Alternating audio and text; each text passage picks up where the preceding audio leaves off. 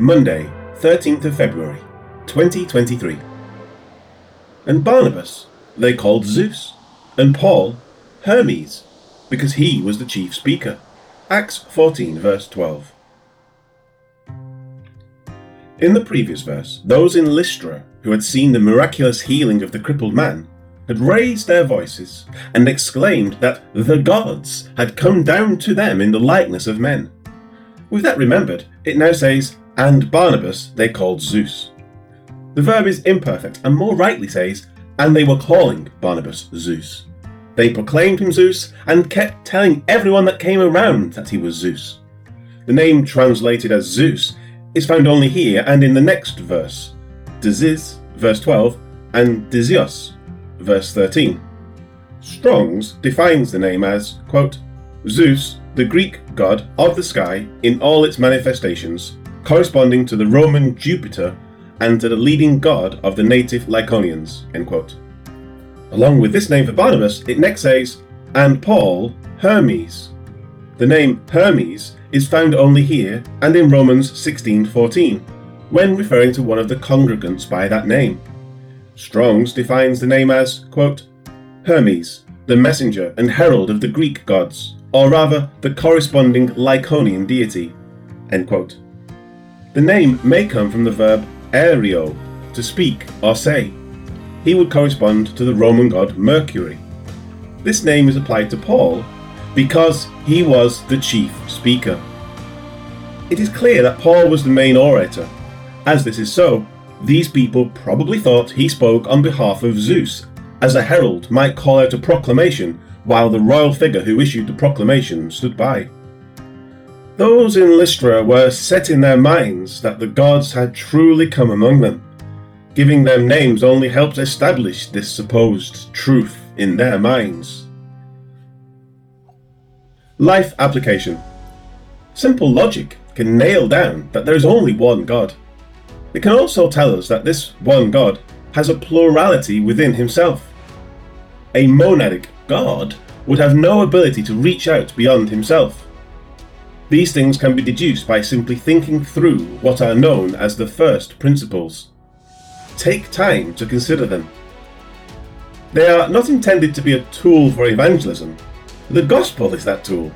God has made the gospel extremely simple, and we will only taint the message by adding superfluities.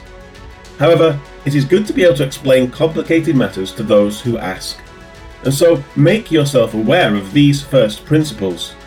Consider them, and be ready to defend what is logical and orderly, because God is the author of logic, and everything he does is purposeful and with order. Dr. Geisler's first principles are either undeniable or they are reducible to the undeniable. Hence, any attempt to deny them will validate them. This is evident from an analysis of them. Based on the 12 first principles, which are contained in the commentary which is provided in written form on the website, we can see that belief in God is rationally justifiable. Further, belief in God is rationally required.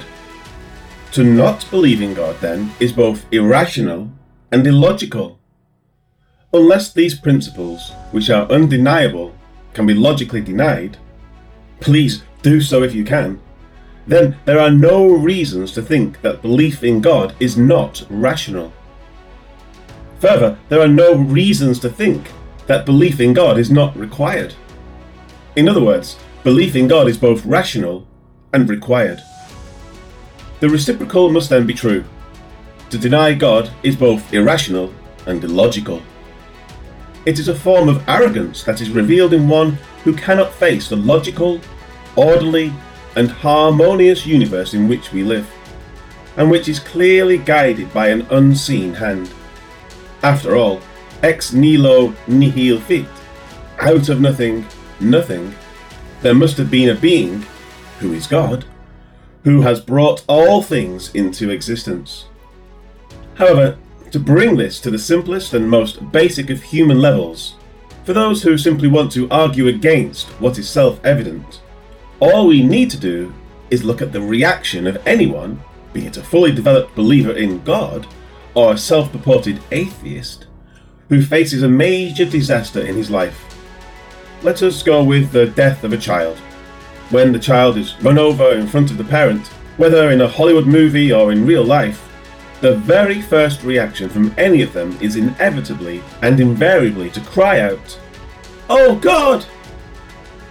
The necessary being of these great thinkers of the past has infused even the most depraved soul with a purposed knowledge of himself deep in the recesses of their minds. Though we can actively shut him out most of the time, when we face our most primal moments, we turn back to him for an answer to the horror which we have faced, thus demonstrating that we do, in fact, find him both rational and required in a world of confusion and chaos. Lord God, help us to think rationally about you and what you have done. Our emotions should not be a basis for our faith in you, but a result of it. They should also not drive our theology, but they should result from it, exclaiming, "How great you are, O God, for what you have done for us. Thank you, O God, for Jesus Christ our Lord. Amen."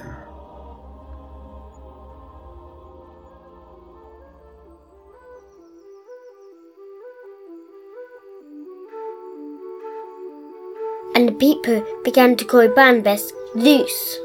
They called Paul Hermes because he was the main speaker. Acts 14 verse 12. Let's say.